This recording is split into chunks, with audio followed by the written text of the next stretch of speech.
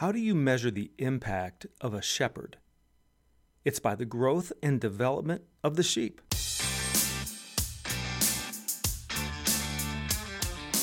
You're listening to Braving Bad Bosses with Jeff DeWolf and Todd Chandler, where we discuss how to survive a bad boss and not be one. Welcome back to Season 3 of Braving Bad Bosses. This season, we are talking about how to break the cycle of bad bossing. After spending 2 seasons looking at both the horror stories of terrible things that bosses have done in the lives of some of our listeners, and then also talking about a list of things that we wish bosses would do that they're not doing, we settled in this season to look at ways to break the cycle. What are some of the most important things we can be doing as leaders or future leaders to break the cycle of bad bossing that is so epidemic in the U.S. and probably everywhere else as well? This is your host, Jeff DeWolf, and I am flying solo for most of this season. My partner, Todd Chandler, has graciously allowed me to use this season to talk about these topics that are very important to me, that are a core part of my business at Wolf Prairie. Each of these weekly podcast episodes kind of corresponds to a module in my real-life leadership program and also to a chapter in the book called Leaders Lead, which came out in December of 2019.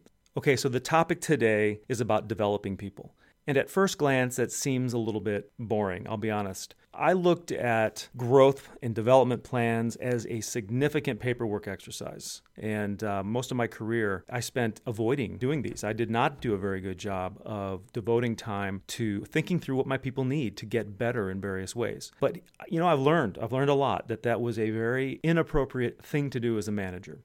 And a sign of a good manager, like the intro said, a sign of a boss who cares, is whether or not you leave your people better off than you found them. It's a focus on development, not just on results. So growth is important. There are statistics that are coming out that show growth as very, very important. Matter of fact, some studies are showing that growth is a top reason that people leave companies.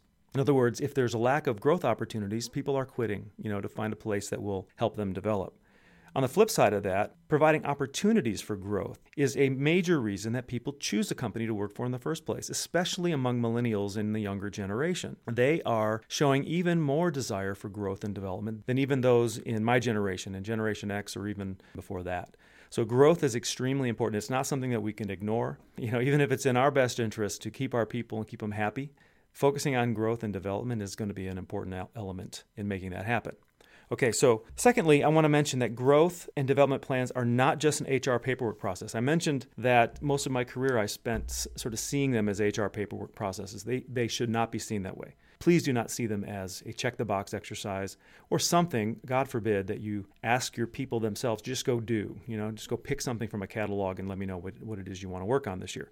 Not a good approach. Not a good approach. They are extremely important. So since this is important, I want to give you a simple framework for planning the development of the people on your team. I have found that if we don't have a decent plan, if we don't know really how to do something, we're very likely to kind of skip it, and kind of procrastinate it away. So here it is. I call it the 3P framework for development plans. The first P is performance, the second P is professional, and the third P is personal. So without going into a lot of detail, I think they're pretty self-explanatory, but it gives you a good framework to work from. The first one is performance. I always start with performance because if there's something in the performance of an individual that needs to be addressed for their own good, for the sake of the team, then that is what goes into the development plan. That is the first priority. If there's a skill that's missing, if there's something else that needs to be addressed from a performance standpoint, start there. All right? If someone is performing at a high level and there's really nothing remedial, they need to be dealing with to kind of bring their performance up to where it should be, you can kind of skip over this. But this is your first place to start. You don't want to jump into, some esoteric skills training if you have a performance gap, right? So that's your first step. Second step is professional. I just include things like anything that's career-oriented or skill development that has to do with their profession. So, if they're an auto mechanic, then professional development is around getting a new certification, building their skills, maybe getting them some additional experience so that they can grow their career. That's really what you want to think of when you think of professional development. And that's one of the things that most people think of when they think of development plans. If they think of those career-type development opportunities that you might put into place, similar to a seminar or workshops or even continuing education or additional certifications, that kind of thing. Those are professional. The third category, the third P, is personal. And so, this just has to deal with people on a personal level. So this can be personality issues. This can be dealing with conflict. This can be communication. Things that are specific to that individual's attributes that may need some attention in the coming year. We all know the kind of person who is at the top of their career, so there's not a lot of room for professional development. Their performance is very, very strong, so there's not really any remedial performance development, but it comes down to personal. Help them grow as an individual. Is there something that they want to learn that will help expand them to keep them from stagnating? Is there something in their interpersonal behavior that can be addressed, that they can learn about, that they can grow in? Can you send them through a personality assessment or a Hogan or one of the more complex personal development inventories? These are some of the things that might end up on a person's development plan from a personal category standpoint. So that's the 3P framework for development planning. So give it a try. I think that'll give you something that you can work with as you put something down onto paper. All right, so the next point I want to make is that employees really must own their own development. And that's important, right? Because if we prescribe something to employees that they don't buy into, it's just not going to work. So the one thing I want to mention at this point is that each person's appetite for growth is different. One size does not fit all, right? Some people have a voracious appetite for growth. They want to grow. They want to continue to grow. They want lots of things on their development plan. Those are the types of people you need to understand that. You need to adjust your planning process, to the appetite of each individual. Others will look at you and say, I don't really know what I want to put on my development plan. I don't have anything I'm trying to learn. I'm kind of good right where I am. So that's the kind of person where you're saying, okay, you know what? Let's find something. Let's find something to help you grow a little bit this year in an area of interest to you. The point here is that you don't want to go into your planning process thinking, I'm going to come up with 5 development points for each of the people on my team. No. If you have someone who has a voracious appetite for growth, then 4 or 5 things on a plan might be great. If you've got someone who's looking at you like, I don't really want to spend a lot of time messing with this, come up with 1 or 2. Okay, that's the point. Each appetite is different. Related to that is this idea that growth can't be forced. Okay, it cannot be forced. Instead, you have to create an environment that's conducive to growth. I mean, think about it. In the book, I give this analogy of planting a tree. You plant a small tree in your yard. It's a sapling, right? What do you do to ensure that it grows into a big shade tree in a few years, right? Well, you create an environment conducive to growth. That's all you can do, right? The growth has to come from within the tree. You cultivate the soil, you put in the root stimulator, whatever it is you do, you water it, you take care of it, you create an environment conducive to growth. The one thing you cannot do is take both hands, grip the trunk, and pull upwards to create growth in the tree. It's not going to happen, right? You'll damage the tree, you'll pull it out of the ground. Same thing with people. We need to create an environment for growth. So how do you do that? Here's 4 quick ways that you can create an environment conducive to growth. Number 1, model a growth mindset. If you show them that even at your level, even at the boss level or whatever, you're still focused on improving your skills, on growing in a new area, learning new things, that's going to go a long way. So let them see you modeling a growth mindset. Number 2, destroy the myth of perfectionism. Well, what do I mean by that? In some organizations, there is this idea that performance has to be perfect or you somehow are failing. We need to destroy the myth of perfectionism and allow people to make mistakes. We want to make sure people understand that admitting something that needs to be improved on, that having a development area is not the kiss of death. There is no need to be perfect. There is no one that's perfect. But you want to destroy that myth of perfectionism. You want them to continue to grow. You want improvement to be the goal, not perfection. All right.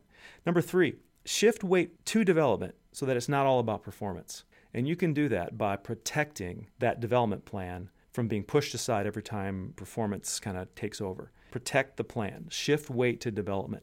Make completing those tasks just as important as completing the other performance or the results-oriented things on a performance plan. Okay? Number 4, provide structure to shape the growth. All right, so what do I mean by that? When you think of growth, you think of if you plant a garden or anything else, oftentimes you need to use a lattice. I love this analogy of lattice because if you've ever planted something like, zucchini or any kind of vining plant, lattice gives it a structure. It kind of keeps it contained. Otherwise, it just grows willy-nilly, right? So provide a structure just like you'd provide lattice for growth. And what is structure? Structure is basically this. It's saying, you know what? I'm going to make sure there's budget. I'm going to make sure there's time. I'm going to provide some guidelines for what the development can look like. You can choose from within a set of things or whatever the case may be, providing some structure around it so that people don't just pick and choose whatever it is they want to grow in and then just run off kind of in every direction. So providing structure for growth is both providing that guidance, but it's also providing the tools that they need to grow. All right. So you can't just say, hey, I want development to be important, but then not provide any budget or any resources. All right. So those are the 4 things that you can do to help create an environment conducive to growth. Okay. So I know I'm going very quickly through this, but there is one more thing that I want to mention before we wrap up. And that is when it comes to creating development plans for your people, you need to be Socratic, not autocratic. All right? You need to be Socratic, not autocratic. What do I mean by that? What I mean is you got to follow the idea of Socrates, the Socratic method, a Socratic coaching method of asking questions, right? You ask questions of people to try to lead them to the plan that needs to be developed for them, right? So when you ask a question like, hey, so we're going to get ready to do some development planning. I want you to think about your performance over the last year. And is there anything in your performance that you think you'd like to improve, that you think that you could show some improvement in? What would that be? And just see if they come up with something. If you had something in your mind, hopefully they come up with the same thing that you've already been noticing, right? So asking questions about development planning will help the person engage to come up with their own ideas and also make sure that you're not prescribing something that is going to be outside of their learning style as well. So when you say, you know what, I want you to learn this skill, I'm going to send you to this 3-day workshop, in Chicago. That may be great for some, but, you may be talking to an individual who, number one, hates traveling, hates Chicago, or hates sitting in class for 3 straight days and doesn't learn that way, right? So instead of prescribing something like that, you can basically say, I'd like you to grasp this new skill, and we put this on your development plan. How would you like to go about, growing in that skill? And let them come back. Maybe they'll say, you know what, I think an online course would be great. Or there's a virtual learning option. Or they might say, face-to-face training is really what I need. I need to go get immersed in it. The point is use your questions to create the plan, right? That's the idea. You always want to end up with an employee-driven plan, not your prescription, right? So if you walk out of that room and the employee feels like they're holding a prescription to get better at something, you're going to be limited in your success. You want them walking out going, you know what, I've got a plan that I helped create. That's the idea. Oh, and that's Hell's Bells. And it's almost as if I knew exactly when that would ring. So it's time to wrap up. This season, we're wrapping up each episode by doing a review of what I just said. And I'm doing it in the form of 3 points to review, 5 questions to ask yourself, and 1 action to take right now. Here they are. Let's start with 3 points to review. Number 1, if you're not actively looking for ways to promote growth, development, and even healing in your people, you are not leading as a steward or as a good shepherd might. All right, number 2, all people need at least some focus on growth to avoid stagnation, but not all people need or want an aggressive plan. Modify it accordingly. Number 3, we don't need a huge training budget to be developers of people, just creativity. I didn't hit that point very much in this episode, but if you think about it, you don't need a huge training budget. Right? There are a lot of things you can do, like shadowing, like mentoring relationships, like book clubs. I mean, you can get creative and find ways to help people grow skills without a massive training budget. All right, so let's move to 5 questions to consider as we wrap up this episode. Number 1, do I have a plan for my own personal development? Do you? You may have a boss that doesn't focus on this, right? But you can. You can focus on your own personal development. Number 2, have I modeled a growth mindset by sharing with my team the things I'm working on as a leader, a professional, or as a person? That's a great thing to do. Talk about what you're doing to grow as a leader.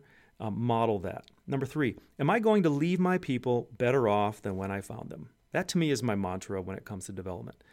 When I come in and I manage a group of people, when I leave or they leave, will they say, man, I grew. I grew under that person's leadership. Number 4, am I focused more on my next job, my next team, or my next opportunity more than I am on the people under my care right now? That one hurts. That's kind of the story of my life, to be honest. I spent a lot of time thinking about my next assignment, and I should have been spending more time thinking about the people that I was managing at the time. Number 5, do I take my role as a steward of my organization's valuable resources seriously? That's what you are. When you're a leader, you are a steward of organizational resources. Somebody has put you in charge of somebody else's productivity, satisfaction, all that. Do you take it seriously? And finally, 1 action that you can take right now in the area of developing people. Make it a priority to have a one-on-one conversation with each of your team members and ask this one simple question. If you could learn one new thing, personally or professionally, this coming year, what would it be? And then listen. That's a great thing you can do right now. Starts the dialogue going, and then come back later with your 3P framework and see if you can flesh out a plan for each of your people in the coming year. All right, well, it's been great talking about this topic. It's a topic that's important to me. I hope that it gave you a little bit of something that you can put into place. Take it seriously, develop your people, help people continue to grow, and your team, your culture will continue to grow right along with it. With that, let me just wrap up this episode by reminding you that you can break the cycle of bad bossing if you adopt the mindset and skill set of real life leadership.